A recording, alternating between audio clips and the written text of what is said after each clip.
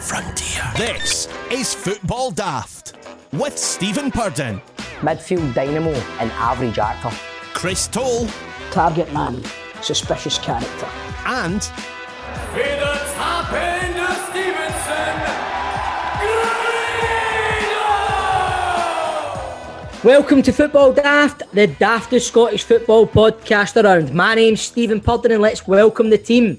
First, a man who this day still pines for Scott Sinclair after he scored a worldie for Preston during the week there. It is Chris Toll. What's happening, mate? What's happening, Trips?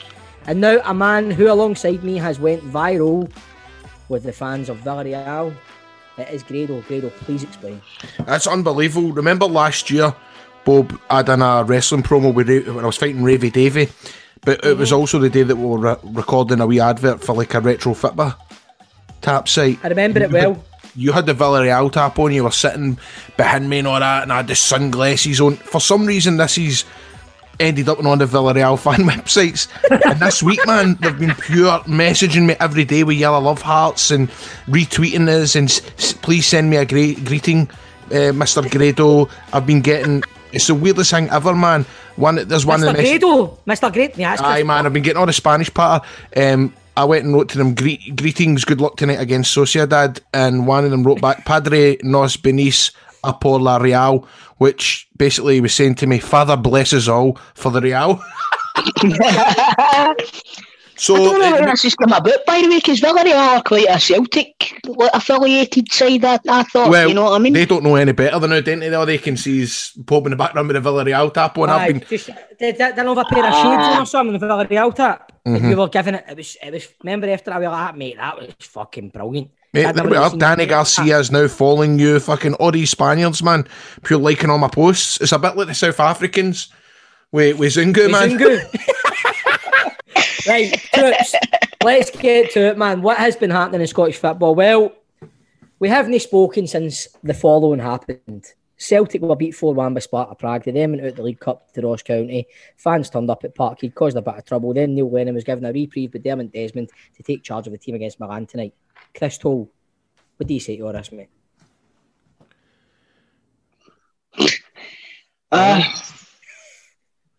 You're not saying much? Mate, I don't even know where to fucking begin. What time did you get back up on Sunday, mate? After being done chucking fences about and that. Aye, barricades and that and sharks. Mate, I'm still outside Celtic Park. It sounds like you're still at Celtic Park with that mic on, doesn't it?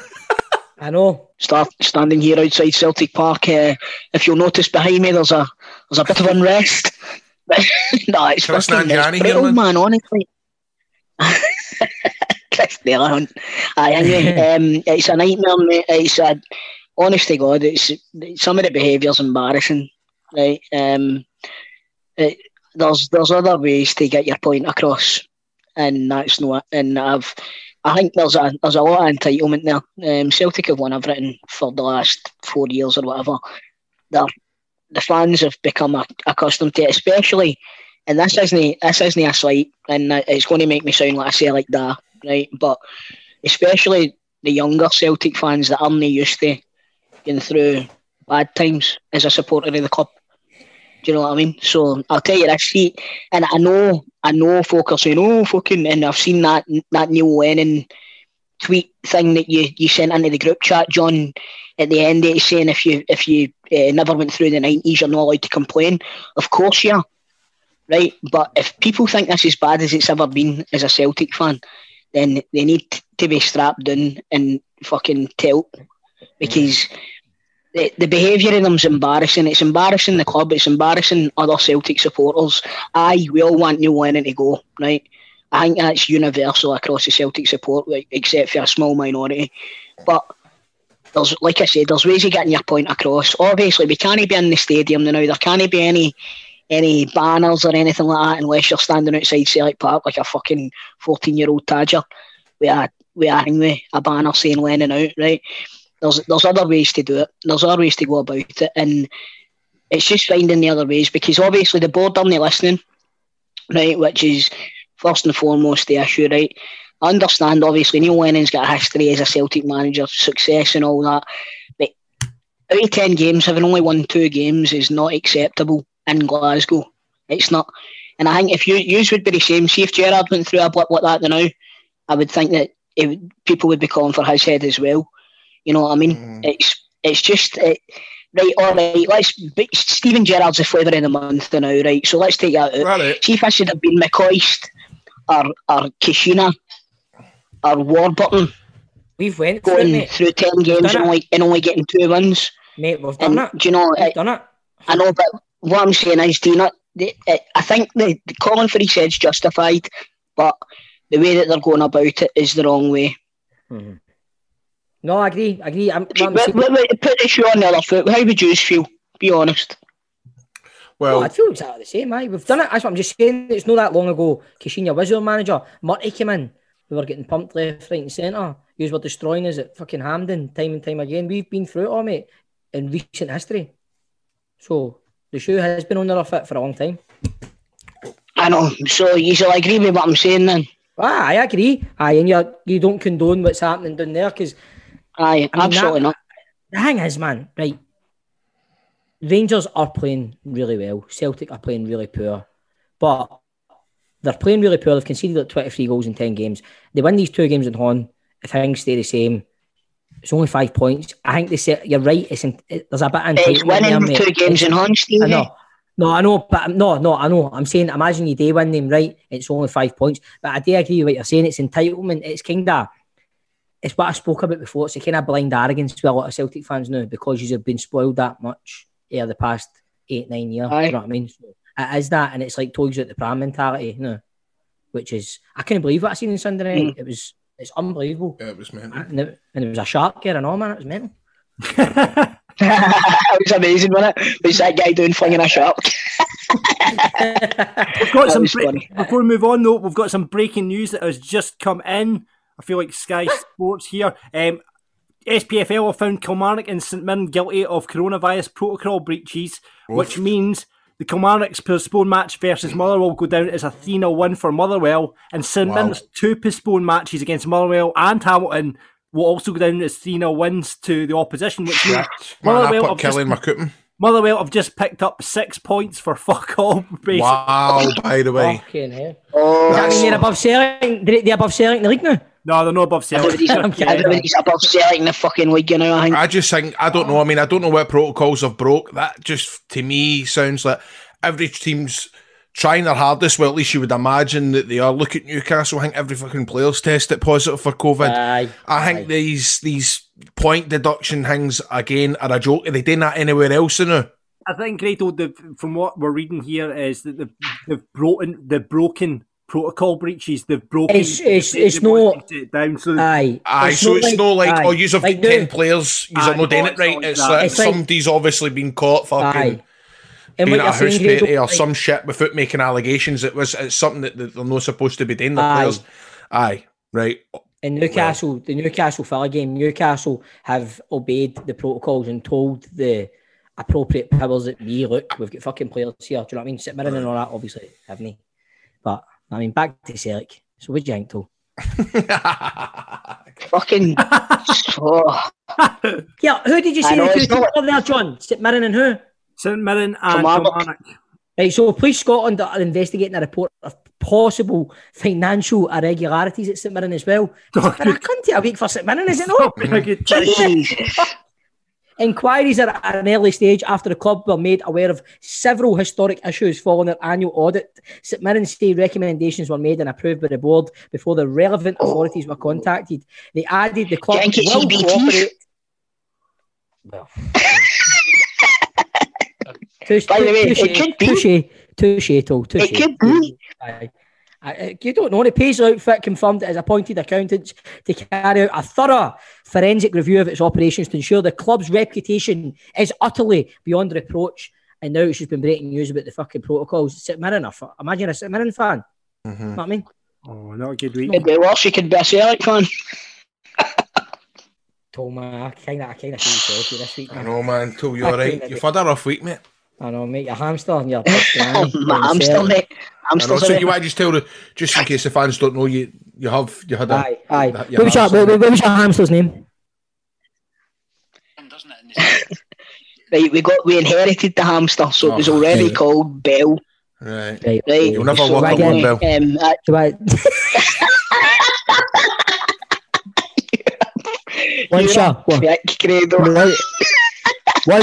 One's part of the Celtic family, always part of the Celtic family. This show is dedicated for whom the bell. Do you know what it is? This show is dedicated to wee Bell Toll. Wee Bell Toll. For whom the bell tolls for Metallica. For whom the bell tolls. Oh, that's class, actually. That's class, There we go. That's class. There we go. Right, so rest in peace, Bell. We move on now, alright? Fuck you, Pudley. Oh, I'm just serious. Right, anyway, more pressing matters. An update on Clay Davis from The Wire and his love of Stenhousemuir in response to the fact that the Warriors get beat 3-1 off Queen's Park this week. What did they tweet, John? He tweeted, So I thought let John. It was Queen's Park Nels won for the Stenhousemuir after 30 minutes. By Trump standards, that's a win for the Warriors.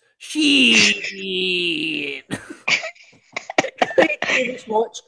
Just for everybody out there that is interested, Clay Davis Watch will continue this weekend as Stenny face breaking. So, what's in next week's show, troops? The Football Daft Open line is on as we invite you on to the show to speak to Stephen Keevans, Graham Guidi and Chris Delahunt.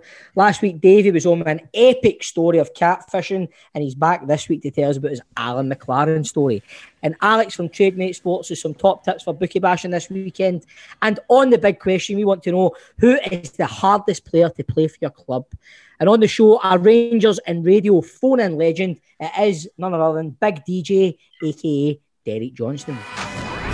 Football Daft with G4 Claims. Been involved in a road traffic accident? Call them now on 01698 767 172. She's back to bring some festive cheer. It's our G4 Claims Angel Nicole to tell us about what the guys do over at G4. Nicole, how's it going? Hi guys, I'm good, thanks. How's everyone? It's good to see you. What can you tell us this week? Something special, something that we don't know about G4 Claims that we've never known before. Right, let me go right into it then. I was actually going to do that this week, by the way. I know that you prompted me, but there was a thing I was actually going to mention. So, if you've been involved in any sort of accident, you should always phone G4 Claims first. And I'll tell you why. Because sometimes you might think something's your fault because someone's told you at the roadside that it is your fault. That doesn't necessarily mean that's the case. Sometimes when you've been involved in an accident, you're in shock. You don't know what's happened. You can't remember. We can always look that up on Google Maps, look at the road layout and where you've been, where they've been, the damage on their car, the damage on yours. That really tells you who is at fault. Normally, the proof is in the pudding, as they say. So if you've been involved in any sort of accident, contact G4 Claims. If we can't help you because you've been at fault, we'll not waste your time. We'll tell you we can't help you, but we'll put you in the right direction and guide you in the appropriate way. And if we can help you, then we can provide you with a like-for-like replacement vehicle. We can get your car repaired in an approved body shop, or if your car is written off, we will recover the pre-accident value for your car from the third-party insurance. So everything we do for you will be totally free of charge. We bill it all to the at-fault insurance company. If you're injured, we can deal with your personal injury compensation as well. And we do not take a percentage from you like the insurance do. All our services are free to you, and we bill everything to the at-fault insurance. So it's G4 Claims. Phone us first. Non-fault accidents made easy.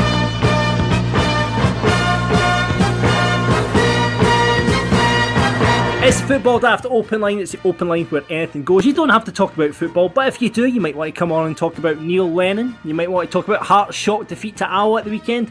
Or you might just want to ask Stephen if he's Poppy's stalker in River City. Are you? Ask me no questions, I'll tell you no lies, John. Right, okay, we'll find out what happens. Stephanie! Bob's Poppy's stalker. It's obvious. As usual, we are joined by our panel of football experts, and I use that in the loosest fashion as ever. It's Stephen Keevans, we've changed Grader's name to Graham Guidi, and it's Chris. Guidi? I like looks like Guidi. You look like Guidi. He does look like a By the way, That's there's a restaurant in Coatbridge called Guidi's, and it's dynamite. There is. It's fucking beautiful. I've been. It's lovely. Aye.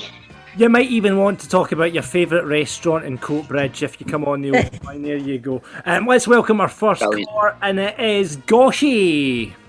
How you doing, mate? How you doing, mate? You know in your van tonight, my man? No, mate, I'm in my work. I work my shop and I had to put the shutter down in case any crowd comes in. Do myself at a minute. Mate, I love your commitment, mate. I love it. The last time in the back of a van, now you pull the shutters down. I love it. Goshy, what's your point, sir? Right, I'm going a wee bit outside the box this week, and my question's for John. Now, Alright. a couple of weeks ago, can't remember when, I think it was about a week or two ago, and John, you were talking about Real Radio, and John went, "Oh, I've got something to tell you about Real Radio Renegade." I was like, "I'm quite looking forward to this. What's he got to say?" And Grado turns around and goes, "Oh, save that for another time, John." I was like, "For fuck's sake!" Did I say that? No, I think you just gives a fuck. Another time. I was really looking forward to hearing about it. I know. So my question is, John, what were you going to say about Real Radio Renegade? Right, well, are you a wrestling fan, Goshy? Yes, I am. Right, we'll see. I'm going to do a bit. Right, guys, I'm away for a piss, you know. Right. The term of phrase is breaking. I want to do a bit of breaking kayfabe here. Okay, bye. Right. Oh, here we go. So here we go. Right, so with the Real Radio Renegade now, I worked in the one, because Real Radios were all over the country, and I worked in the one in Newcastle, but I know what happened in Scotland. It was the same thing. See, with the Real Radio Renegade, basically it was an actor that was employed as the Renegade. No one ever got to meet this guy, right? He was that whole part of the kind of mysticism in the Renegade. That's true. So no one never met him. There was only 2 or 3 people that knew who he was, and you had to just phone up this number and get him on the show and stuff like that. Mm-hmm.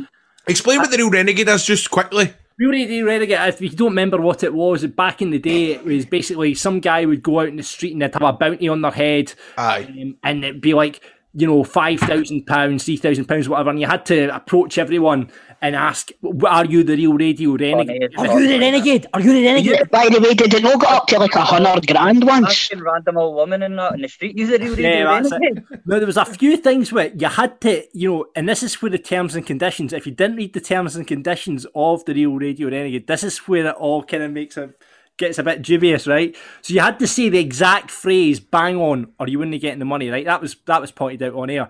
But the Renegade only had to be out for 5 minutes at a time.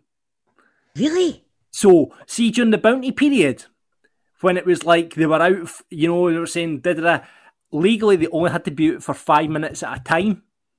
So if you didn't catch them in that 5 minutes, that's not a big window, man. No, you're pointlessly running about. You were going to struggle to find him. He was in the area, but he only had to be out for, I think it was 5. So essentially, what you're saying is you would need to be listening to the radio in your motor in that cunt street.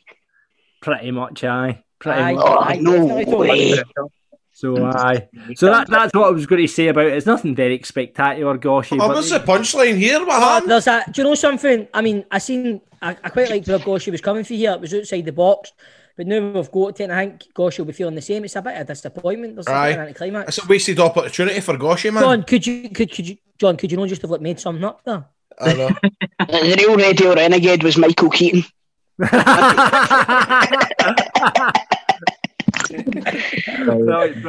I'll let you go back. I'll let you go and open the shop back up then, pal. You'll sleep tonight. Cheers, Goshy. Cheers, mate. Cheers, Goshy. Yeah. See you later, mate.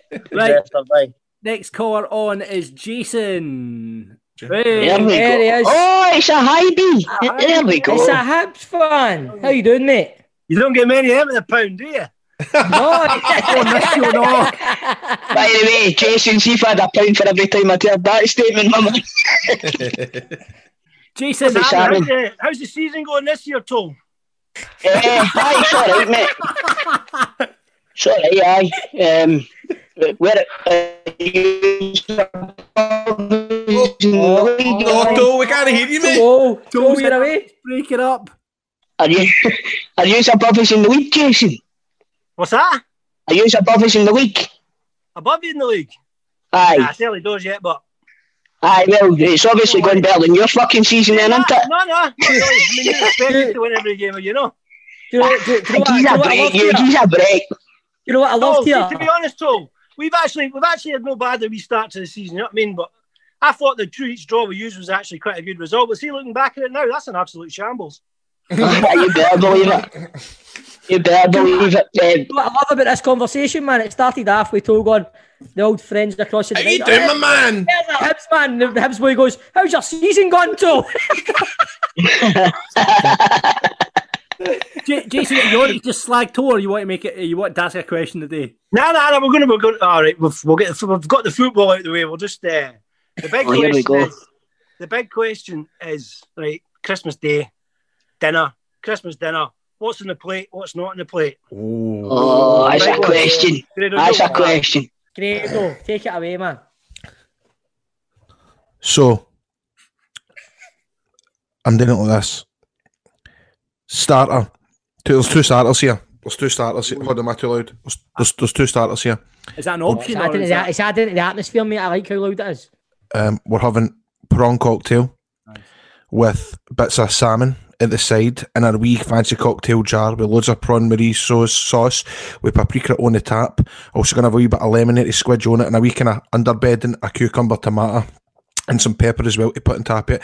Then after that, we're going to have homemade soup that was made the night before with a lovely, luscious, freshly baked baguette sliced up with fucking hunters of larpack on it. Have a wee breather, a wee sit down, and then for the main event... I need a breather now, mate. Aye.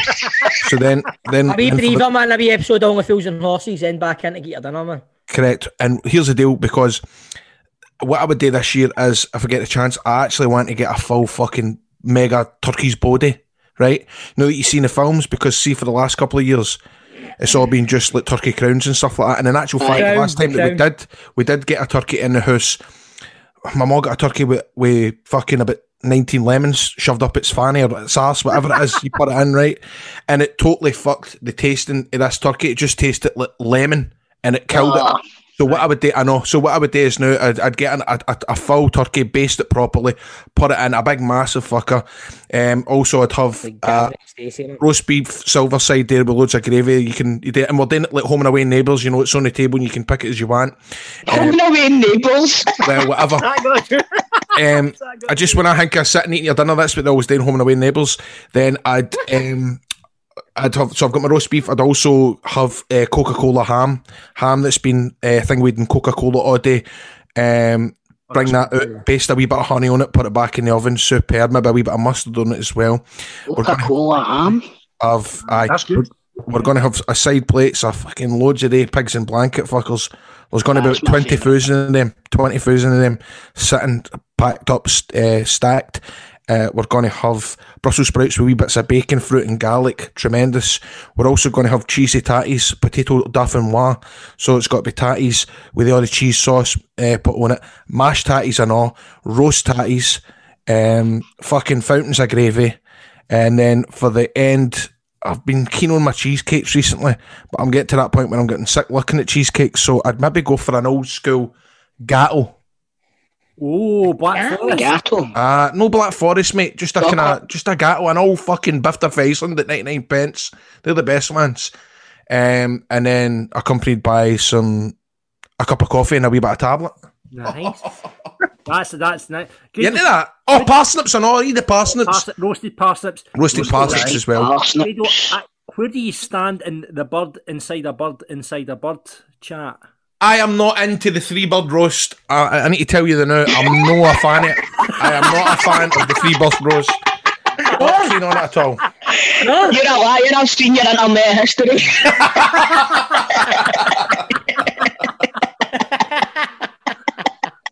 There you go, Jason. Does that answer your question, sir? It's gone over the top, but I will take that. What you having yourself? I'm here after all Pieces and that. chips. I might just phone for a Chinese, I think. That's what I was going to say. I tell you what, I don't know if I'm the only one here, but I'm starving after it. I know, Jason, thanks for coming on, pal. Cheers, boys. Cheers, Jason. All the best. Bye. And the next caller we're going to get onto the show, onto the open line, is someone that was on last week. He left us in a bit of a cliffhanger. Remember Davey, who told us about the catfishing? He left us in the cliffhanger as we've got to hear his Alan McLaren story. So please welcome back onto Football Daft, Davey. So, Mate, last week's story was class, but where are we going this week? Well, hopefully even better. But see, I was weighing it up during the week and I was like, is this one just as good? So I'm a wee bit under pressure. I think I've put myself under pressure. Davey, what's the story? Right, so to give the story a wee bit of context, when I was 17, I don't look like I did the now, and I used to be ripped as fuck, and I was pro youth all my days, but I got offered the chance to go pro in America, so I was like going for it, chuffed the bits, and the missus that I was with at the time was probably the equivalent of Cheryl Cole, but probably tidier, I would say, even still to this day. And she wasn't going to come with me. So because we were like high school sweethearts, I was like, nah, fuck it, I'm not going. And obviously I chucked away a potential career in professional football. So at the end of the day, we move on for that and we fast forward 2 years. Me and her are no longer together. Is this the bird you met in the pub that day? No, she, high school. No, no her. So fast forward 2 years, me and her are no longer together. I've hit the bevy hard, as you can tell, and there was a charity auction available to play at Ibrox. So I thought, I fancy a wee bit of that. So I bid it, I won my auction, I got my place. So this charity game, a Rangers home select versus a Rangers away select. So buzzing for it. So the night comes and in we go and you go in the front door and the person who was in the front door says, just make your way up to the players lounge and you'll get escorted up. So sure enough, this wee bird comes along and shows you the way. So you're sitting in this players lounge and all the other guys who have bid it are sitting there. And we're all in at this point. And the guy who is Rangers Charity Foundation, I think it's Conal Cochrane or something like that. Conal. Yes. He turns around and goes like that. He says, right, I thank you very much for doing this. You have all bid it on behalf of charity to contribute to the Rangers Charity Foundation. And obviously it was football-led at the time, so it was like diabetes, looking for a cure for diabetes. So he goes, before we go any further, and I introduce you to who your playing legend and your playing your former manager is going to be, I would like to introduce you to Sandy Jardine. So Sandy Jardine comes down, and we're all like, fuck man, what a proper legend Sandy Jardine is. A football, never mind Rangers, do you know what I mean? Mm-hmm. So Sandy Jardine comes down and he's like, listen, he says, it was my dream to play professional football and I achieved it. He says, all you guys, what yous are doing now, contributing money for charity, but to represent Rangers in some way, shape or form, I tip my hat to yous. He says, yous are different class. You show passion, determination, yous are representing the badge, and don't forget, wherever yous go and you're wearing the Rangers crest, you're representing Rangers, so always carry yourself with dignity. So he's giving this massive speech, and all like the chills are down your spine before you've even went down to the dressing room. So everybody's G'd up for it. So he finishes his speech, and we all go downstairs.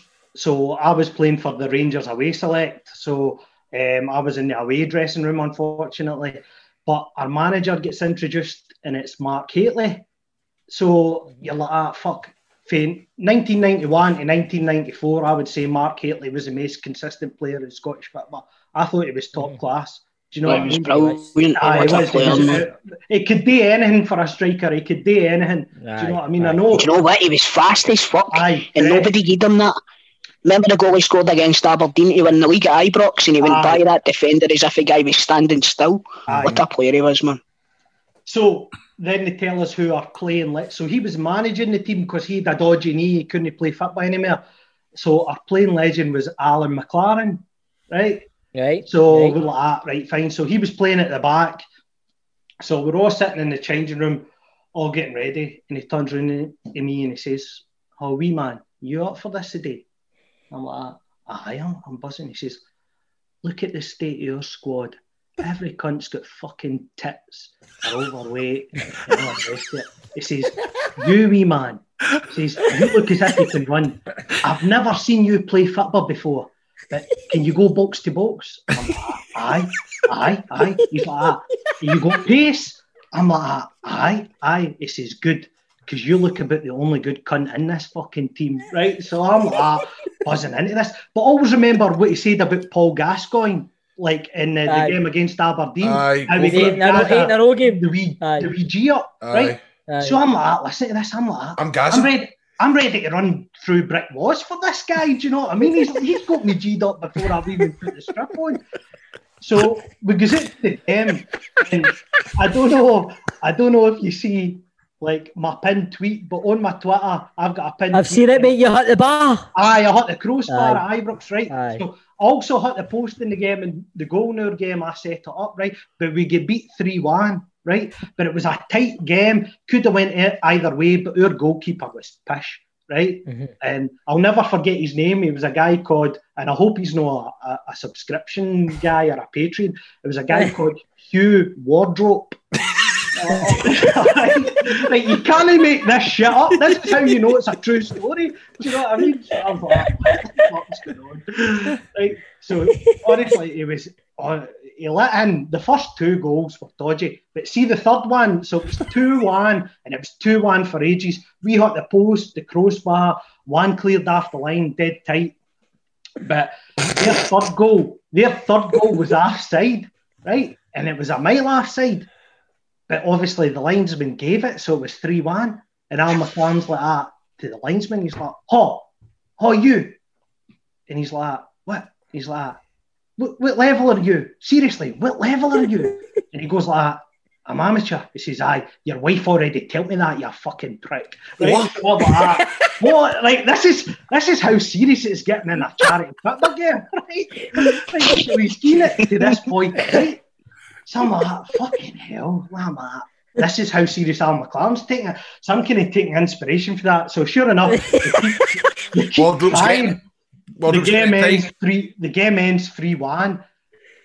So the manager of your team got to pick who the man of the match was for you, and they get presented with a bottle. So Mark Haitley, who had been on his phone all game and wasn't really interested in it, right? Mark Haitley picked our goalkeeper.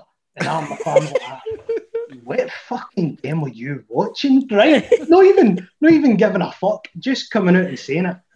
So we gets back to the changing room, and obviously we're beat 3-1, everybody's heads down and all that, even though you were playing to represent Rangers and all the rest of it.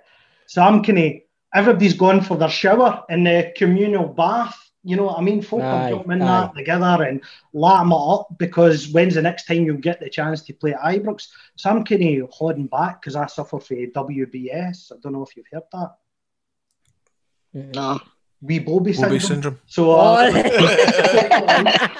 I'm trying not to get in the shower until everybody else has had one. So I'm hanging back, and I'm making sure everybody's been out, and then I go in. And then all I can hear is doof, doof, doof, doof.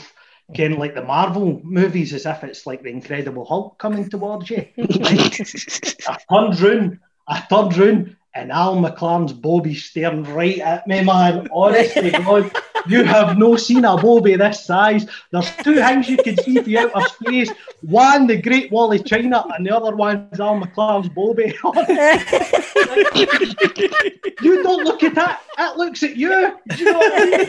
So, I'm like, what the fuck do you do? What the fuck do you do? So I just him that night. right? I just him that night. And I'm like, what are you supposed to do?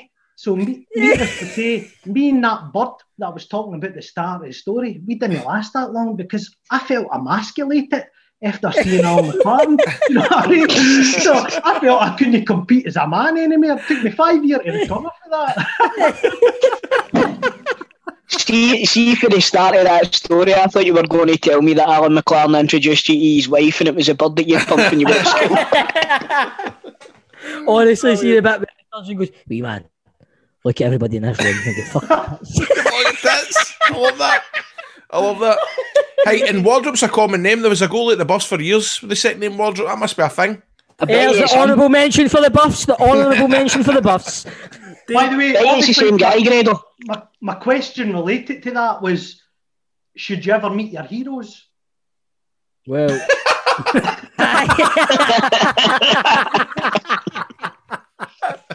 oh my God! Lots of them going to be waving their bobby about in your face, no? Fuck's sake, man. That was a great story, mate. David, honestly, man, that was brilliant. That's fucking brilliant. Brilliant, mate. That was. You said at the start you weren't sure you were thinking about it. That was better. I think that's even better than the catfish. That's defo better, mate. That was fucking brilliant. You're going to need to think up to another thing for next week, my man. What's the story for next week, mate? Oh, well, listen. I have got another story, but they're not all football related. That's fine. That's all right. That's all right. Don't worry about that.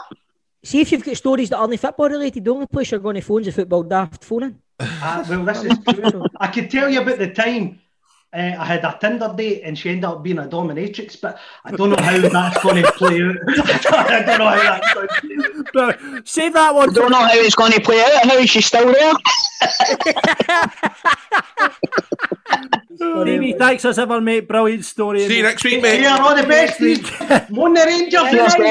Enjoy your football, mate. And that's it for this week's Open Line. We'll have more of your calls next week. At Football Daft, we want to help you out with this brand new way to beat the bookies. It's called TradeMateSports.com. The only way to achieve long-term profitability from sports betting is to take value for the bookies. Imagine if your pal told you, I'll give you $50 if this coin lands on heads, but if it lands on tails, you have to give me 40. You would take that bet as many times as possible as your winnings hugely outweigh the outgoings. This is exactly what TradeMate Sports do, but they do it in sports betting. They work in real time to highlight value bets so you can easily beat the bookies. Become part of their community. They've made €5.85 million for value betting by starting a free trial by using the link in the episode bio. Alex for TradeMate Sports has made info and some top tips for this weekend. G'day everyone. Before I get into my tips for today, I firstly wanted to talk a little bit about how you find value in sports betting. So we've given lots of examples about the coin toss and stuff like that, but how you actually find value is by beating the closing line. So the closing line is the last odds on a game. So let's just say this weekend we've got Manchester City versus Fulham. The last price that you see for Manchester City before the game kicks off, and that price has all of the information of a sports betting match or a football match all into those odds. So betting syndicates, recreational punters, anyone that's bet on that game, all that information has gone into those odds and created that price for Manchester City. So if you can beat that price is the most accurate way of describing what Manchester City's odds are of winning the game, rather than the price that was maybe 2, 3, 4 days ago when no one was really betting into it. So if you can beat that price, that almost ensures long-term profitability from sports betting. It's the only measurement that we can use to show that what you're doing or your strategy is successful. So when you find value, it's by beating the closing line. It's not by your opinion or if whether you think the odds are too big on Arsenal or Manchester City, whatever. It's by beating that closing line. So keep that in mind if you're trying to find value by yourself, or at least you can try TradeMate Sports and it'll do it all for you. On to the tips now. 2 tips for this week in the Premier League. So we've got Burnley versus Everton. We're going for under 2.5 in this one, and see if you can find odds of at least 1.95 or bigger. And the other one is Manchester City versus Fulham, over 3.75 goals. And that is at 2.05 odds. So see if you can find that or better. And good luck with your betting this weekend, guys. Cheers. So get involved with TradeMateSports.com right now and support Football Daft by checking out the link in the episode bio or heading to our social media, Football Daft Pod on Twitter, or just plain old Football Daft on Facebook. Let's get bookie bashing. Football Daft with G4 Claims. Find them on Twitter, Facebook and Instagram at G4 Claims Limited. Football Daft's Big Question. This week's big question is simple. Who is the hardest man to play for your team and why? Grado, I will come to you first. I started going to Ibrox about 1994-95, so I just missed out on Big Dunk. But ever since then, I've always looked at him and thought, he's a guy, man. He's a guy. Sticks eating somebody on the pitch and gets to jail. Oh, because he's that hard. No. He battered somebody on the pitch and get to jail. He's not just that. When he went to Everton, two guys tried to tan his house and they battered fuck out of two of them. in the stunt. Aye, so I think Big Dunk. If you're breaking into MD's gaff, you don't want it to be Big Dunks, don't you, not man?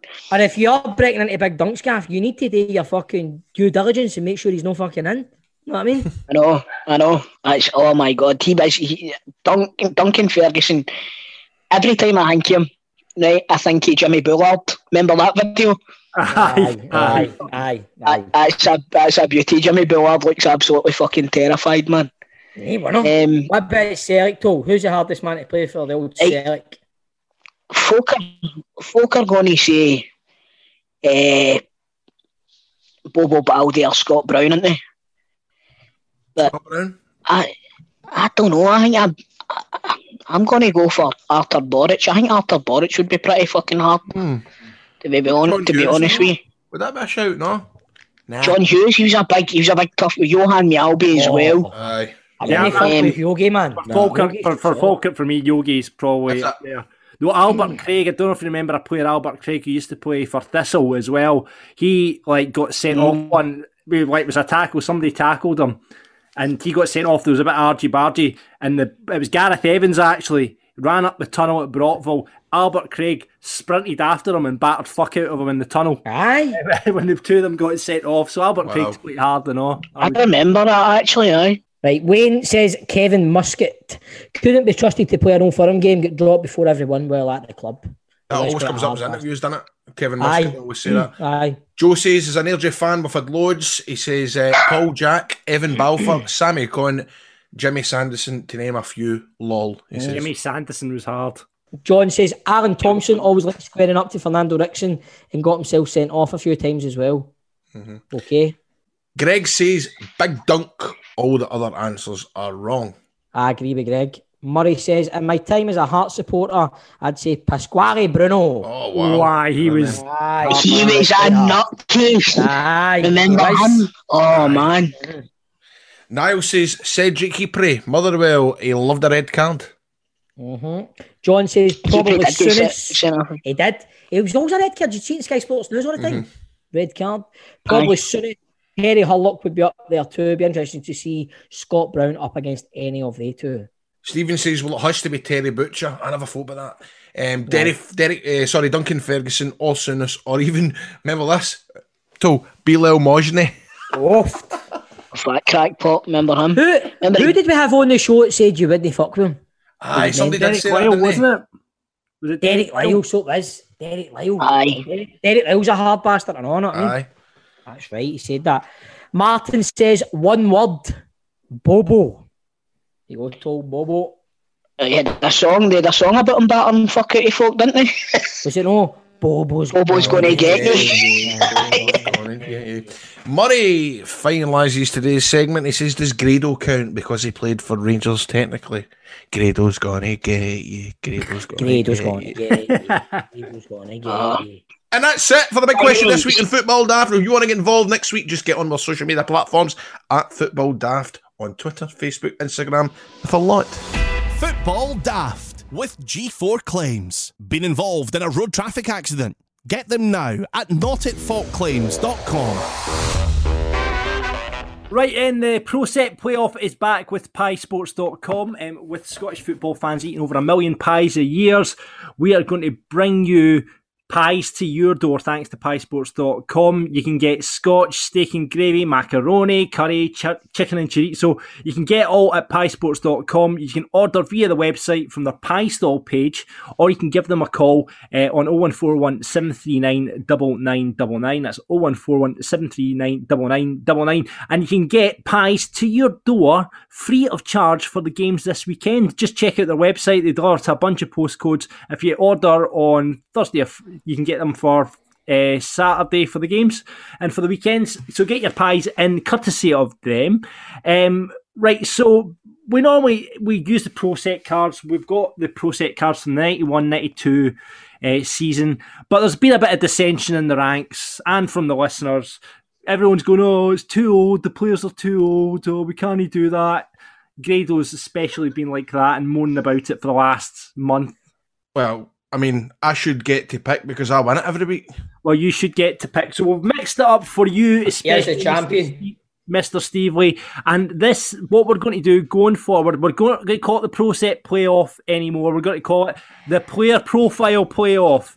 Now, every week then, we're going to pick a different season, and then we're going to pick some players from that season in Scottish football. Like we did before, I'll lead the description of the player. Whoever buzzes in first gets to answer. If you do buzz in, though, you're out of the game, and the other person gets to keep playing. First to two wins, all right? So, with that in mind, let's play the game. Let's play the game, okay?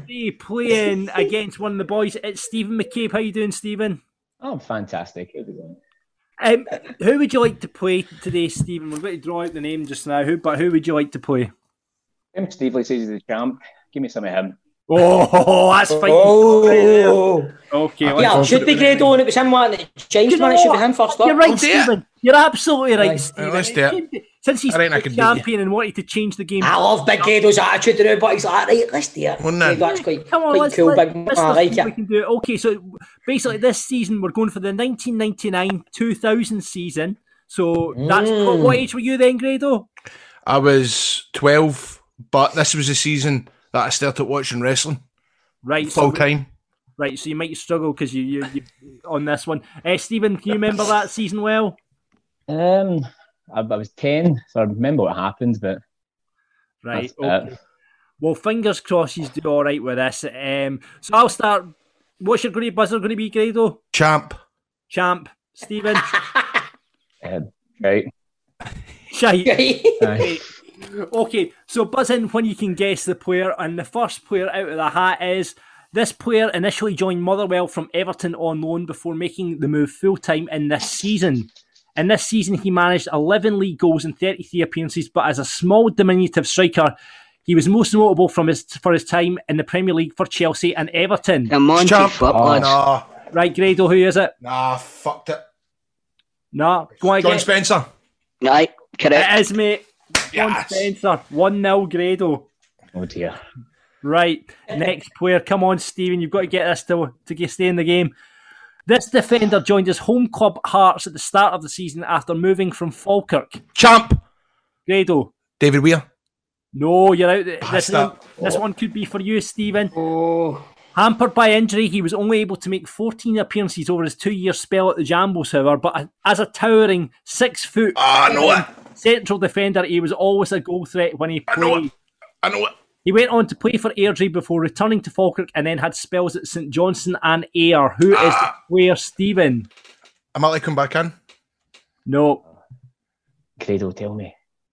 He's not going to get it, is he? Nah, I've no idea. Can I take a guess? Because I might be wrong. You can take a guess, but it's not going to count. Is it Kevin James? It is Kevin James. Fucker. Well done. Right, next player then. Here we go. After 62 appearances at Dundee, this Polish midfielder... Champ! Darius Adamchuk. He was a left back, wasn't he? But is that right? No, he was. You're spot on. Yeah! Well played, man. Fucking busy with that. Is it a 2-0 annihilation, Stephen? I'm sorry about that, pal. That wasn't a good year for me. Well, listen, thanks very much. Remember, if you want to get pies for the games this weekend, get on to piesports.com.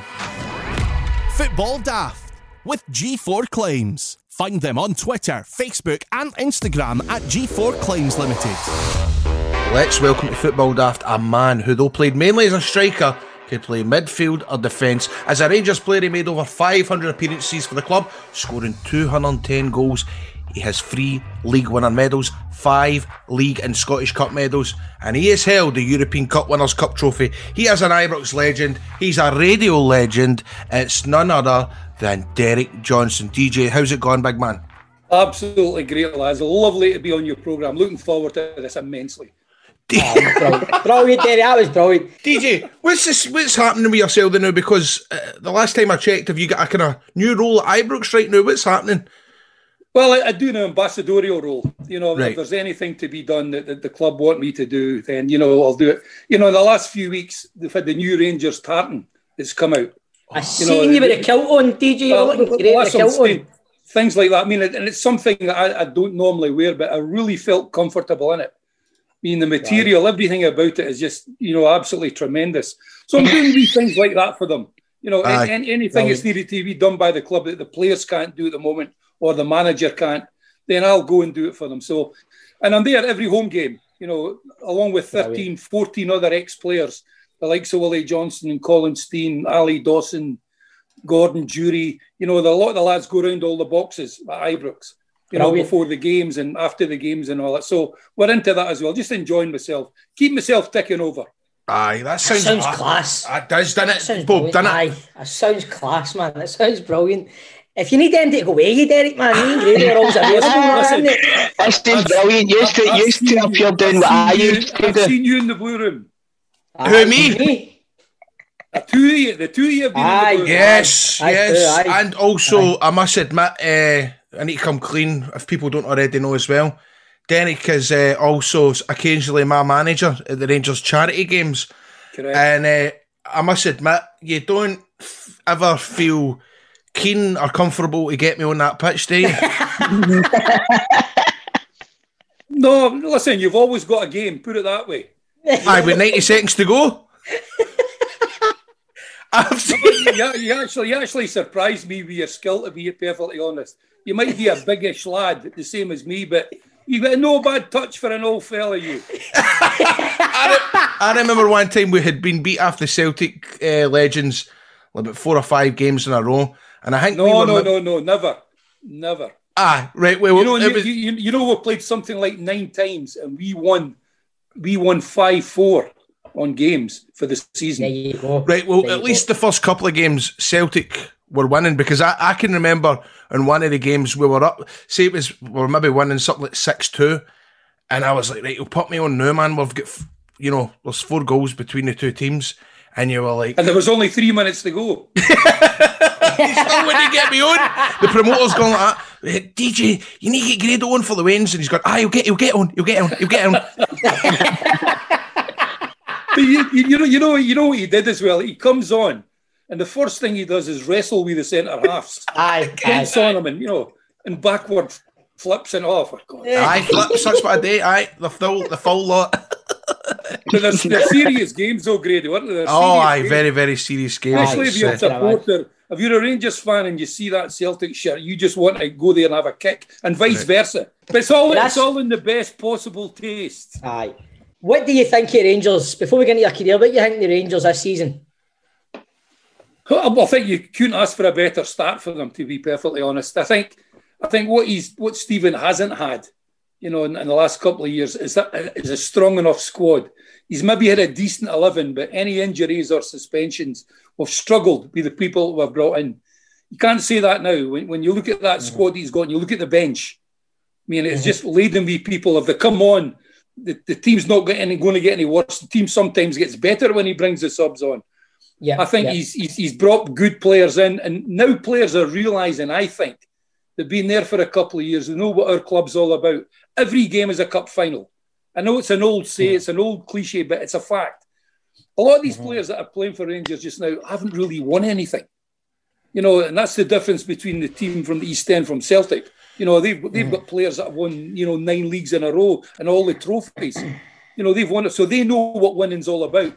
Our lads don't know that yet, but I think they're realising as the months have gone on what it means to be a Rangers player. And if you come into Ibrox, as I was told at first, if you want to be second or third in the league, or you want to be fighting relegation, then don't come here.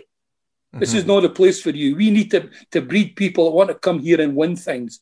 And I think maybe that is eventually getting through to a lot of players, because there's that bit of consistency now. Now, they can't play well all the time. But the important thing is, when you don't play well, you win the games. That is so important. And that's what winners are all about. I know Rangers are getting all the praise just now, and they deserve it, 100%. They're doing well. But there's nothing won yet, Stephen. There's nothing won yet. Come the end of the season, if you've done well and you're winning trophies, then you can say things. I don't want players, the manager certainly won't come out and say they're going to win this and win that. I don't want even hear any players come out and say that. Rangers should be interested in their own performances. Just win the games. There's nothing you can do across the other side of the city. You just win your own games and let them think about you. We're in the lead and we're wanting to try and keep that. But keep your feet on the ground. The one word I would use again, as everybody does, every manager will use, is consistency. That's all we're looking for. Just go out there, do your own thing, work hard, get the result, and then look at the next game. Aye. I think both teams are quite consistent now, aren't they, Derek? Listen, I can't be, on a serious note with that, I can't believe the stick that Neil Lennon is getting. You know, he's the Celtic manager and everybody's having a dig at him. But we're not talking about for the last 3 years, he's won every trophy. I know people would say, well, if had no competition, it doesn't matter. You've still got to go out there and win games. He's had a bad 6 weeks, 7 weeks, or whatever it is. You know, won 2 games out of 10. But if he wins these games in hand, he's 5 points behind Rangers. You know, and that's surmountable in our league, because we've still to play each other 3 times. And I think people in the west of Scotland, especially with the Old Firm fans, are very fickle. As soon as the Celtic fans for the last few years, all they've been talking about is 10 in a row all the time. So there's a chance now, Rangers are ahead, that something might change this year. And I think a lot of them can't handle that, because they've been so used to winning. All of a sudden, there's a challenge for the first time in how many years? Right. And I think it's got to a few of these supporters. And I was embarrassed for the club when I watched it the other night there, when they're outside, you know, shouting at their own players. These players that have won all these trophies for them, and shouting at the manager and everything else. This can change in a second. You know, form is what it's all about. You're not telling me that all of a sudden Celtic have got a bad squad of players. They haven't. They're not playing well at this moment in time, but that can change. And I'm really, really surprised that the manager's getting stuck in. And well done to Dermot Desmond, who's listened to these fanatical Celtic fans, to be fair, who are absolutely raging. He's went, no, he's the manager. He's going to take us through that. So far, he's stuck by him. I mean, if it continues the next 3 or 4 weeks, then he may well have to do something. But he's given the manager a chance, you know, to redeem himself. And you can't only blame the manager again. You've got to look at players. It's the same players that have won all these things. All of a sudden, it's not happening. They've got to get their confidence back as well. But that's as far as Celtic are concerned. The Rangers fans are delighted. I'm delighted where my team is, because that's all I think about is Rangers. Yeah. And as long as they keep going the way they're going, then it could be a good season. And I stress, it could be a good season. Definitely, mate. Definitely. We shall see, man, as the season goes on. But back to you, Derek, your career. So do you remember where you were the days, how you felt, whatever when you signed for Rangers, the day you signed, and how did the move come about? God, I can't remember. No, next question.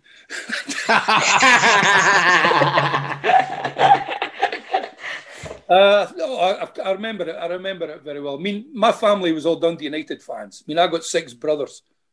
And as I keep saying, I can't get it through my head. My mum said she had 7 boys, but I only had 6 brothers. So I could never ever work that out in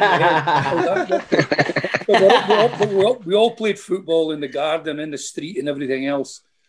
And, you know, I was probably the 3rd best player in my family growing up, because all my brothers played, and they played junior football. They never ever went senior. I was fortunate enough, but because I was quite tall when I was 13, 14, I was nearly 6 foot. You know, so I stood above a lot of players that I played against. So you would stand out, especially when you were scoring goals, as I was doing. You know, and you know, a lot of clubs. I was down at Aston Villa. I was down at Liverpool. I was down at Arsenal. Celtic wanted me. Big Johnstone was in my house wanting to sign me. Really? Yeah. He came into my house and said, "Would you like to play for Celtic?" And my second oldest brother, Bobby, who was looking after me, he may well have been the first ever agent. And he said to him, he said, "Well, Mr. Steen," he says, "there's a few clubs interested in him, but would there be any money involved?" Because, you know, my father had died when I was 10. It was my mother that brought the 7 of us up. You know, it was very, very hard going. And my brother said, "Would there be any signing on fee?" And Jock said, "No, we've just won the European Cup." He says, "We don't pay players to come and play. You've got to want to play for Celtic." And he gave it that. My brother said, "Well, look, no problem." He says, "We'll get in touch with you." So Jock went away, and 10 minutes later, the car at the door, and the Rangers scout came in. Oh. And Tommy Gray was his name, and he'd said to my brother, he says, "I have not to leave your house until you sign for the Rangers." My brother says, "Well, that's entirely up to you." He says, "Well, I'll tell you what we'll do." He says, "I know Johnstone was here because I was down at the bottom of the street and I saw the car leaving." He says, "I know he would offer you an awful lot of money. So what we're prepared to do is," and I was just about to jump in and say, "Well, no, he wouldn't give us them." You're bragging, you kick him. You would never believe what he'd offered us. We couldn't believe it. He says, "Well, what we're going to do is," and we're now talking about 1968. And he says, "Well, Derek, we'll give you £2,000 and we'll give your mum £2,000. Now, £2,000 was over a year's wages in 1968. Wow. I mean, it was just mega money. Aye. And my brother said to me, "What do you think?" I says, "I'm signing for the Rangers." And it was as simple as that. And then 2 or 3 weeks later, you know, I was in at Ibrox training, and that was it. Met all the lads, and I just absolutely loved it. I'd never been out of Dundee in my life, and they got me a train ticket for a 6 monthly train ticket. So I went through most weekends and all the holidays and everything else, and I just really loved through in Glasgow. I just loved it. I stayed with a boy called Derek Renton, who was he was 2 years older than me, but he'd been playing in the third team. I remember saying to him one day, I said, "How long will it be till I get in the third team?" He says, "Well, how old are you?" I says, "Well, I'm 16. He says, "Well, it might be 2 or 3 years before you're in the third team, and maybe give it another 2 years for the second team. And time you get the first team, you're maybe talking 7, 8 years. So you'll be sort of mid-20s before you get a game." And looking 3 months later, I'm in the first team. Exactly. It was as quickly as that, simply because that was the era, if you remember, that Celtic were halfway through their 9 in a row. They were the main team, and Rangers were toiling. So I got my chance very, very early, simply because of that. Do you think that's a lot of, like, you came in when you were 16? Do you believe if you're good enough, you're old enough? Yeah. Or do you think in this day and age they maybe need a wee bit more? Like, I think John Gregg said to me when I went in there, he says, "You're a big lad for 16, because I was built like a man. You know, when you're 6 feet, you know, I wasn't as heavy then. I was maybe about just under 10 and a half stone, which wasn't bad for a young lad at 16, but I was built like a man." He says, "So you can handle the physical pressure that goes on in our game." You know, whereas I remember watching Wayne Rooney making his debut for Everton against Arsenal at 16. And Wayne Rooney, he's the same size now as he was then. That's right. He's absolutely solid, you know, and strong. So I think if you've got the physicality, then why shouldn't you be? You know, 16, 17. If you're good enough to go there and you can score goals and you can play, you can handle yourself, then why not? Like, when you go to, like, obviously you score the goal in the League Cup final, Derek, you're only 16. Is it right? Is it Willie Waddle was the manager then? Willie Waddle was, yeah. Did you know you were playing? How did you know in advance you were playing, or was it just sprung on you? After training on the Friday. And these days we didn't go away. Nowadays they go away down to Largs or wherever overnight, you know, so the players can all get peace. Nobody's phoning them for tickets or anything else. You used to go home, and I went home that day. I was just about to go out the front door into the taxi, and Jock Wallace and Willie Waddle dragged me into the boot room and said, "Look, there's 4 tickets. Bring your family tomorrow. You're playing." "I'm sorry?" "You're playing." I says, well, you'll need to give me 6 tickets because I've got 6 brothers. And his words to me were, and pardon the French, was fuck off.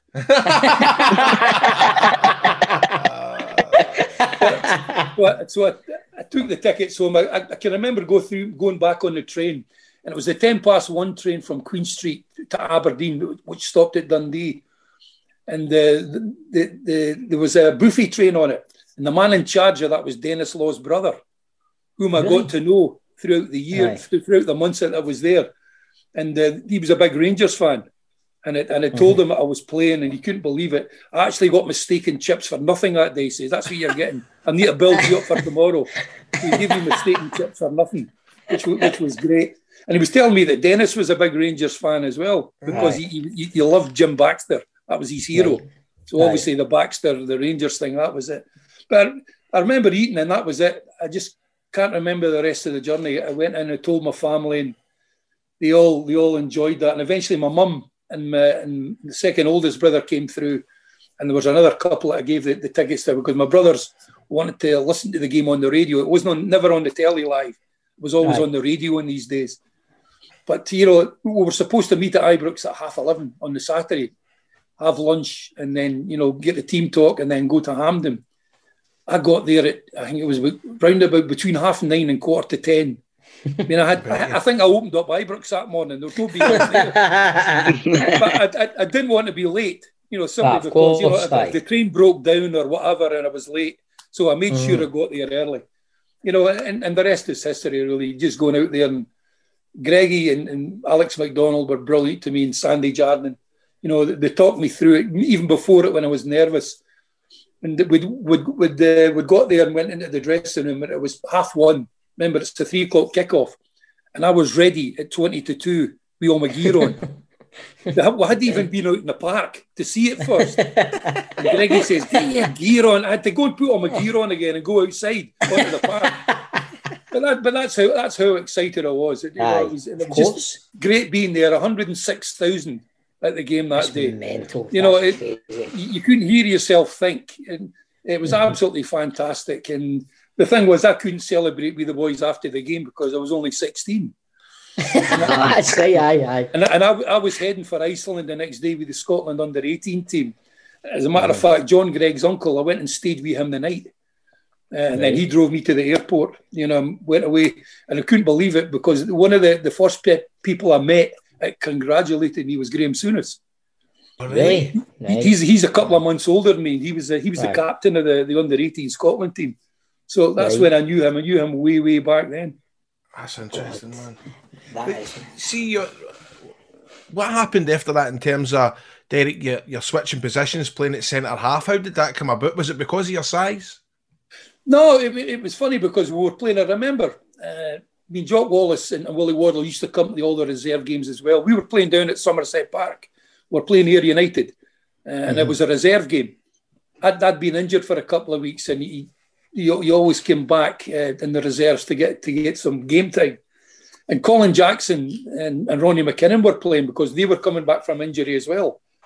So I was on the bench. I was sat on the bench in the reserves. And within 10 minutes, Colin Jackson got injured again. So he's coming off, and Willie Wardle said to me, have you ever played in defence? I says, Gaffer, I don't mind where I play. If you want me to play in goals, I'll play. I just want a game. He says, well, go on and play centre half. And that was the first time it had worn, I'd played at the back for Rangers. And he couldn't believe it because I was taking the ball off the goalkeeper and coming out and wanting to come over the halfway line and pass it. He says, you're a defender. You don't come over the halfway line, except if we've got a corner or a free kick or something. You go up. But I just really enjoyed it. And that was the first time I'd played it seriously. I played at school now and again. In centre half, but it's the first time I'd played for Rangers. And he said to me after the game, that's a great thing to have. He says, because if you can't get a game up front, you've every chance now of getting a game at the back. Now I know that you can play there. And that worked exactly the same in midfield as well. As the years went on, playing me in midfield as a man marker. That's what he saw me as, just marking somebody else out the game.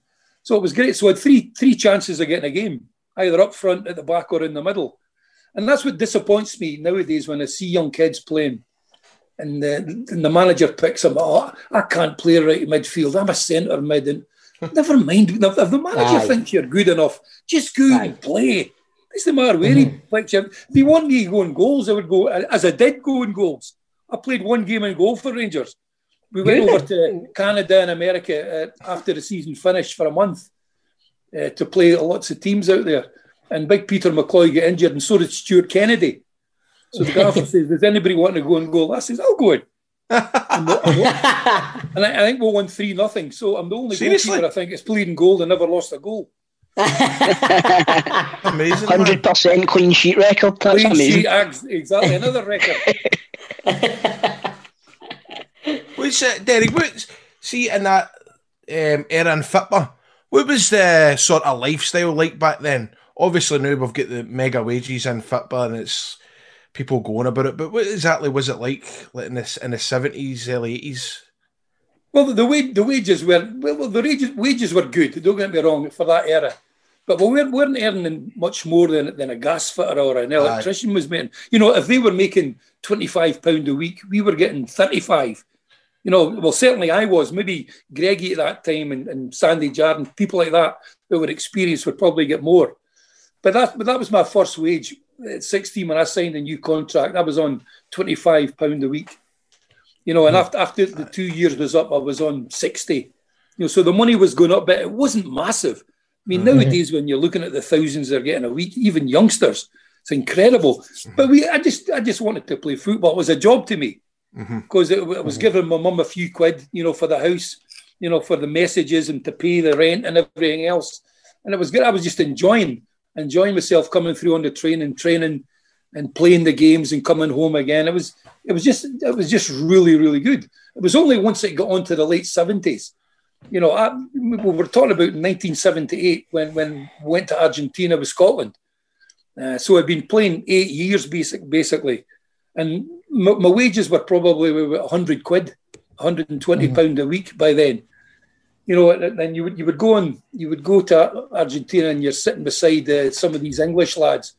You're talking about on £500 and £600 a week, £700, you know, things like that. You're going, how on earth can you get that? And that's why all the lads from the 70s and that all went down there right away, because the wages were incredible, even more so now. I mean, they're decent now up here in Scotland for the old firm, you know, for certain players, it's good wages, but still down south, there's people there making 10, 20 times more than players that are playing for Rangers and Celtic.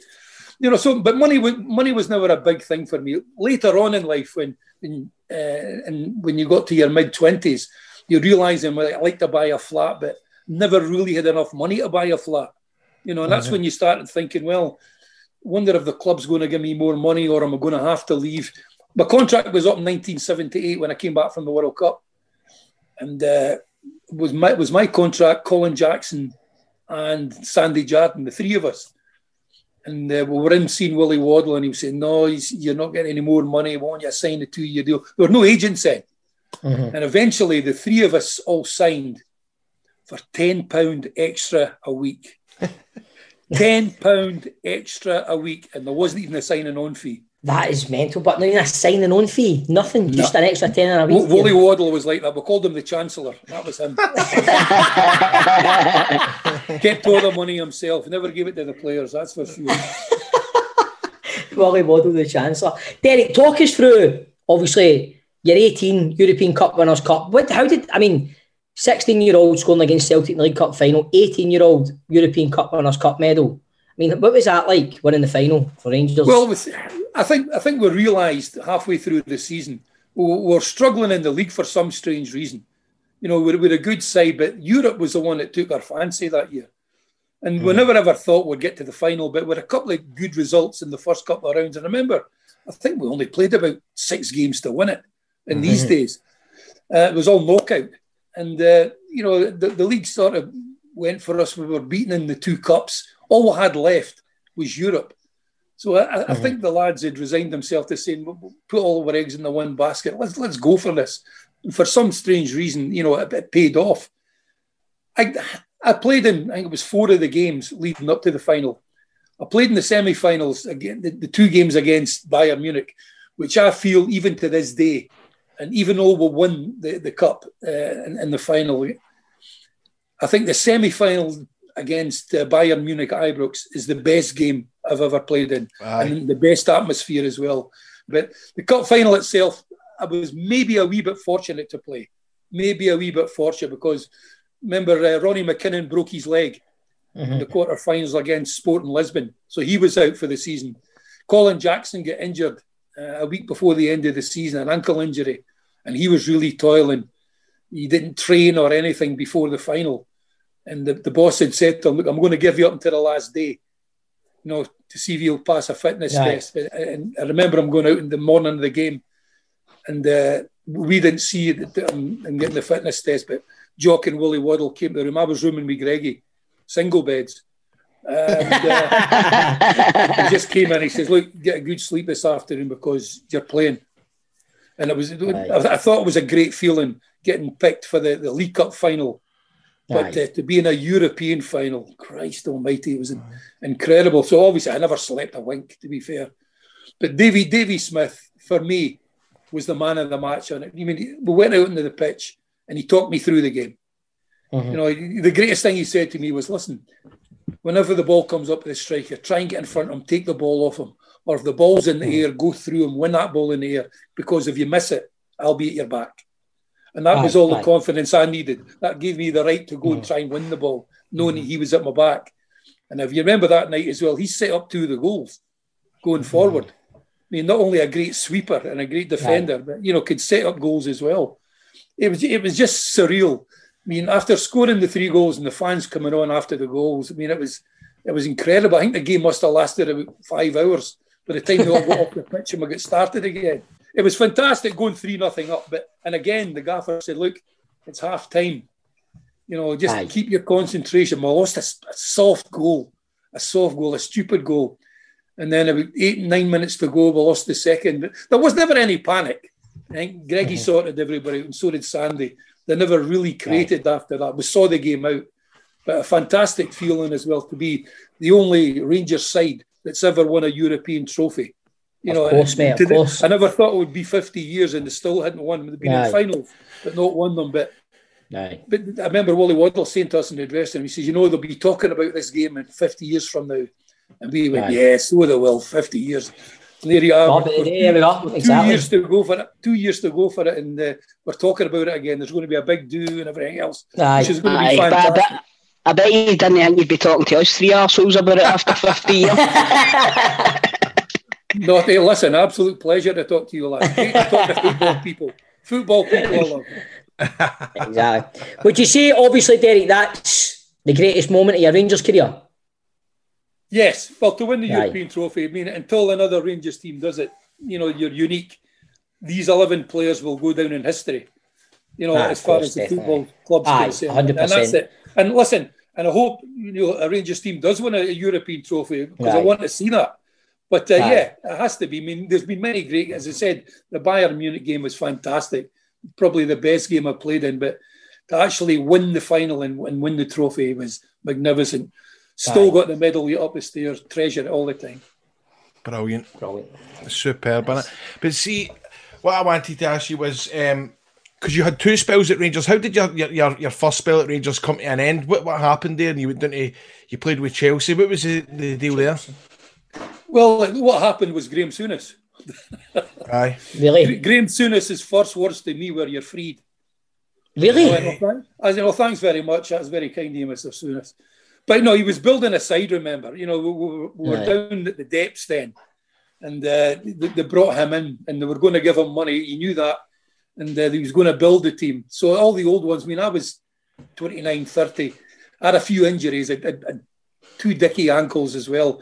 I was having to get strapped up for training, never mind playing games. And he looked around it, and there was maybe 5 or 6 players from that squad. You just let them go, and that was it. The only one that he kept that was older was Big Peter McCloy, but he wanted them there, to do the goalkeepers and whatnot and everything else. So he was getting a job there. But that was the most disappointing thing in my life. I'd been there for the majority of my footballing career. To eventually it comes to an end, You know, it was incredible. And then, to be fair to Chelsea, you know, they've taken me on. And what they said to me there was, he says, we're short up front and at the back, so you'd be a good player. He said, I'm not guaranteeing you first team games. He says, but, you know, if needed, then you'll certainly be on. So I was glad to go down and play for a club like Chelsea, who were in the old second division then, Chelsea. Right. And when I was there, we got up, and remember the first division was the top division. Aye. It was just division 1, 2, 3 there.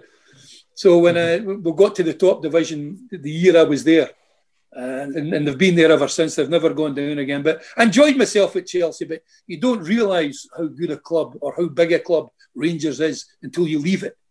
Until you leave. We went down there and their training facilities were terrible for a team like Chelsea. I mean, they're probably the best in the world now, training ground, because of the man that's in there. He's got plenty of money to spend on it. But it wasn't then. But and I was doing there staying next door to big Joe McLaughlin, who used to play for Morton. He was a centre half at Chelsea. And a boy called David Speedy. He was David Speedy. David Speedy. He played for Chelsea as well. So it was him that kept me at the team, him and a lad called Kerry Dixon, who was the striker as well. So they're a decent side. I never played all that many games. And eventually when Jock came back in, he got me up the road. And what he said to me was at Rangers, he says, listen, I might not play you in the first team again, but I want you to play in the reserves and try and bring forward all the young players that we've got in there. I said, absolute pleasure to do that, Gaffer. And I did that for about 2 months, and then Big Jock got the sack. Well, so Derek, you know, at the end of your career, you toiled a wee bit with management, but you've spent most of the last couple of decades in media. What was sorry, make you feel old there? A couple of decades. Spent the last couple of decades in media. It's actually 30 years. Aye, there you go. Three decades. I mean, is that something that was offered to you? Was it something that you had in mind, or you just took the ball and ran with it? Well, I didn't have it in mind, but I was doing a wee bit when I was still playing.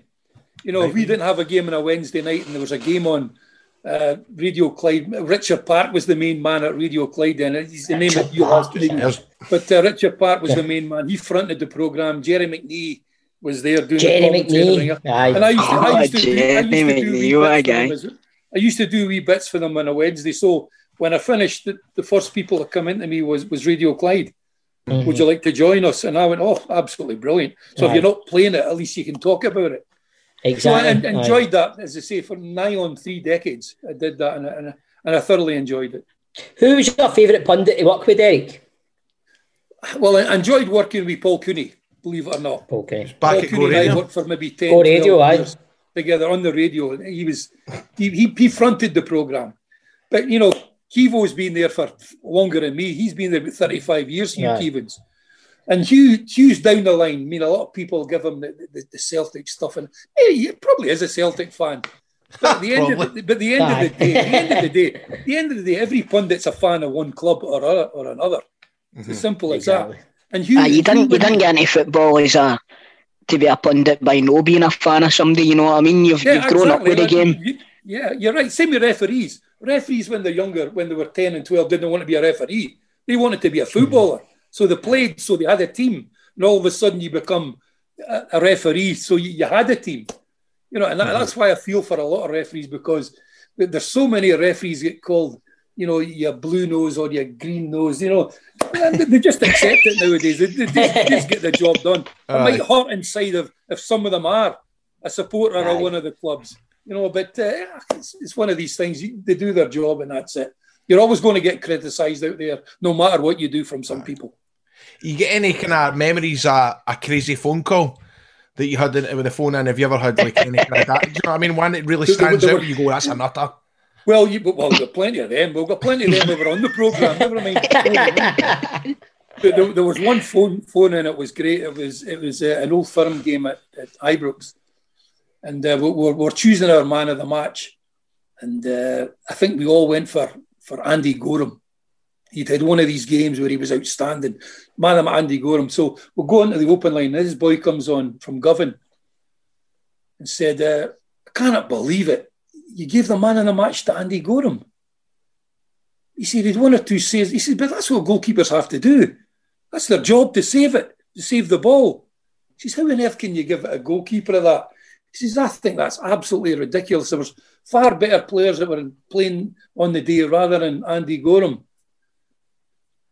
So Hugh said to him, well, the usual saying, well, were you at the game? He went, no, I was just listening to it on the radio.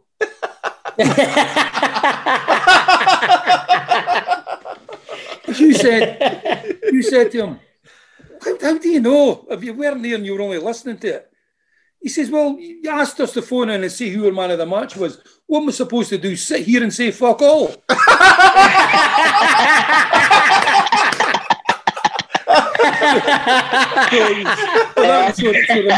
So remember, on radio there's a 7-second delay. So as soon as he swears, the wee boy presses the button. So the last 7 seconds is gone. So you don't hear it, but we do. So when it comes back to us after the 7 seconds is up, we are all laughing like hell. So people are in there going, what are you laughing at? He doesn't know what we've heard. But there's a lot of people like that. I mean, whoever fronts it, it's always got to have his finger on the pulse there. I bet you. In case somebody does swear or says something bad, especially nowadays. I know. You can't say anything. No, they'll just put them off if that is the case. Aye. That is brilliant.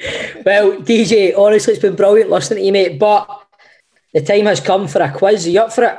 A quiz, right? Okay. Aye. John Sutton and Chick Young are joint top with 15. We've got Mark Wilson, Keith Lasley tucked in behind with 14, while the good Dr. Kenny Duker and Kevin Harper just behind in third place with 13. Other selected scores include Murdo McLeod on 10, Jonathan Watson on 9, Bob Malcolm on 6, and Falkirk manager David McCracken is at the bottom on 1. Is there anybody you want to beat there? Hopefully I get 2. So we're putting 90 seconds on the clock. Derek, you can't pass. You must give an answer, all right? I won't be able to pass because you can't think. Can't pass. Can't pass, mate. You can't right, pass. See the thing is, Derek, see if you don't know the answer, just say anything. Right, just give any sort of answer. That's basically a pass, mate. All right, okay. Exactly. All right. Exactly. Grado, you want to ask your questions, mate? Let's do it then, mate, to just see if there's anything I need to mispronounce. No, we're all right. Okay. 90 seconds, John. Yep. And time starts now. Who is the current manager of Sheffield Wednesday? Jim Denny. What are Albion Rovers' home colours? Home? What was that? What are Albion Rovers' home colours? Red and white. Dundee United bought Lawrence Shanklin from which club? Ayr United. Who played in goals in the 1970 League Cup final with you? Peter McCloy. In what league would you find East Stirlingshire? And it's second division. In what season did you win the treble? 76. And which club are nicknamed the Bees? The Bees. Brentford. Michael Palin supports which Scottish club? Rangers. Who is the current manager of Forfar? Archie Knox.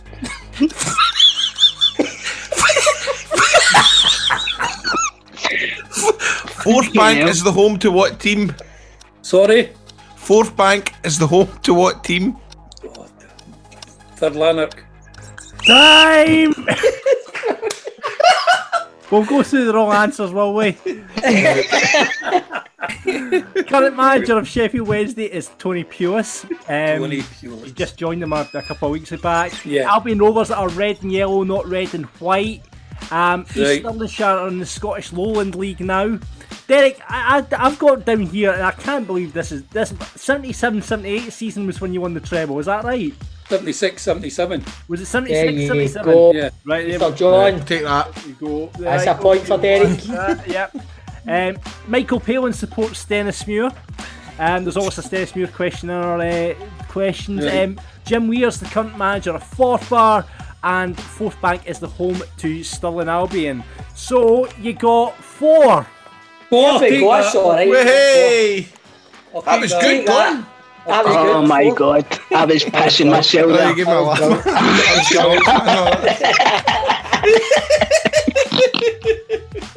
Eric, it's been an absolute pleasure having you on, mate. I appreciate you coming on, mate. Thank you so much. You're Amazing. very welcome, lads. Thanks, Derek. That was good quality. Take care of your DJ. Hopefully see you soon, big man. Alright, take care. All right, all the mate. best. Football Daft with G4 Claims. Been involved in a road traffic accident? Get them now at notitfaultclaims.com. Right, troops. Big DJ, could talk all day, great guests, great stories, had a great time of day. What about yourselves? But DJ was brilliant, man. You can definitely tell he loves getting into it and telling stories, man. It's always good to hear about the olden days and stuff like that. But that was a cracking story he told us about Radio Clyde, the phone in, man. He must have got some peaches. It'd be good to get him. It'd be good to get a wee kind of, because I think we all like the old football phone ins. It'd be good to have like a football phone in special, right? Aye. And we get all players to come on and tell us about their most mental call. Here, I'm just thinking, boys, it's running up to Christmas. You know, we've not mentioned it in a wee while, but I think this is the time for giving gifts. So why not give your gift, the loved one, of a Football Daft t-shirt this festive period? Wouldn't be seen needing one, but when you go, you know, shop.spreadshirt.co.uk/Football Daft. You'll get loads of Football Daft merch up there that you can buy for your loved ones for Christmas. And while you're on the old internet, why not sign up to the Patreon as well? You can sign up for a year, patreon.com/Football Daft, and if you sign up for a year, you get 10% off. Oh, beautiful. What a brilliant gift that would be for Christmas. You'd get to see all the outtakes, you get to see the teammates with Derek Johnstone for the day, you get all the bonus podcast. What a brilliant gift that would be. It's the gift that keeps on giving. I'll tell you what, it's been a cracking day, the lot of yous, but fitness good to know, man. I'm looking forward to both games tonight. Both teams representing Scotland in the coalition tonight, so it will be good. What the fuck you call it again? The coalition? What is it? The coefficient tonight is on the line. So, as I say, I'm going to get this old podcast wrapped up, get a couple of beers, sit. I'm up early in the mornings, but good luck to you tonight, Toe, and good luck to you tonight, Bob. And who are Falkirk playing at the weekend, John? Playing Peterhead. Tidy, man. Fuck, man. Thanks, Berry. Get it up him. Stop being sectarian, John. Anyway, Toe, before you go, have you got something for us? I know you've had a tough week and all that. You've, you know, things have happened at the house and stuff like that. But are you prepared to tell us your Big Brother story this week? Listen, mate, it's the game kicks after an hour and a half, and I've got to walk through snow to get to the shop. So I'm afraid I'll. How do you cope with snow?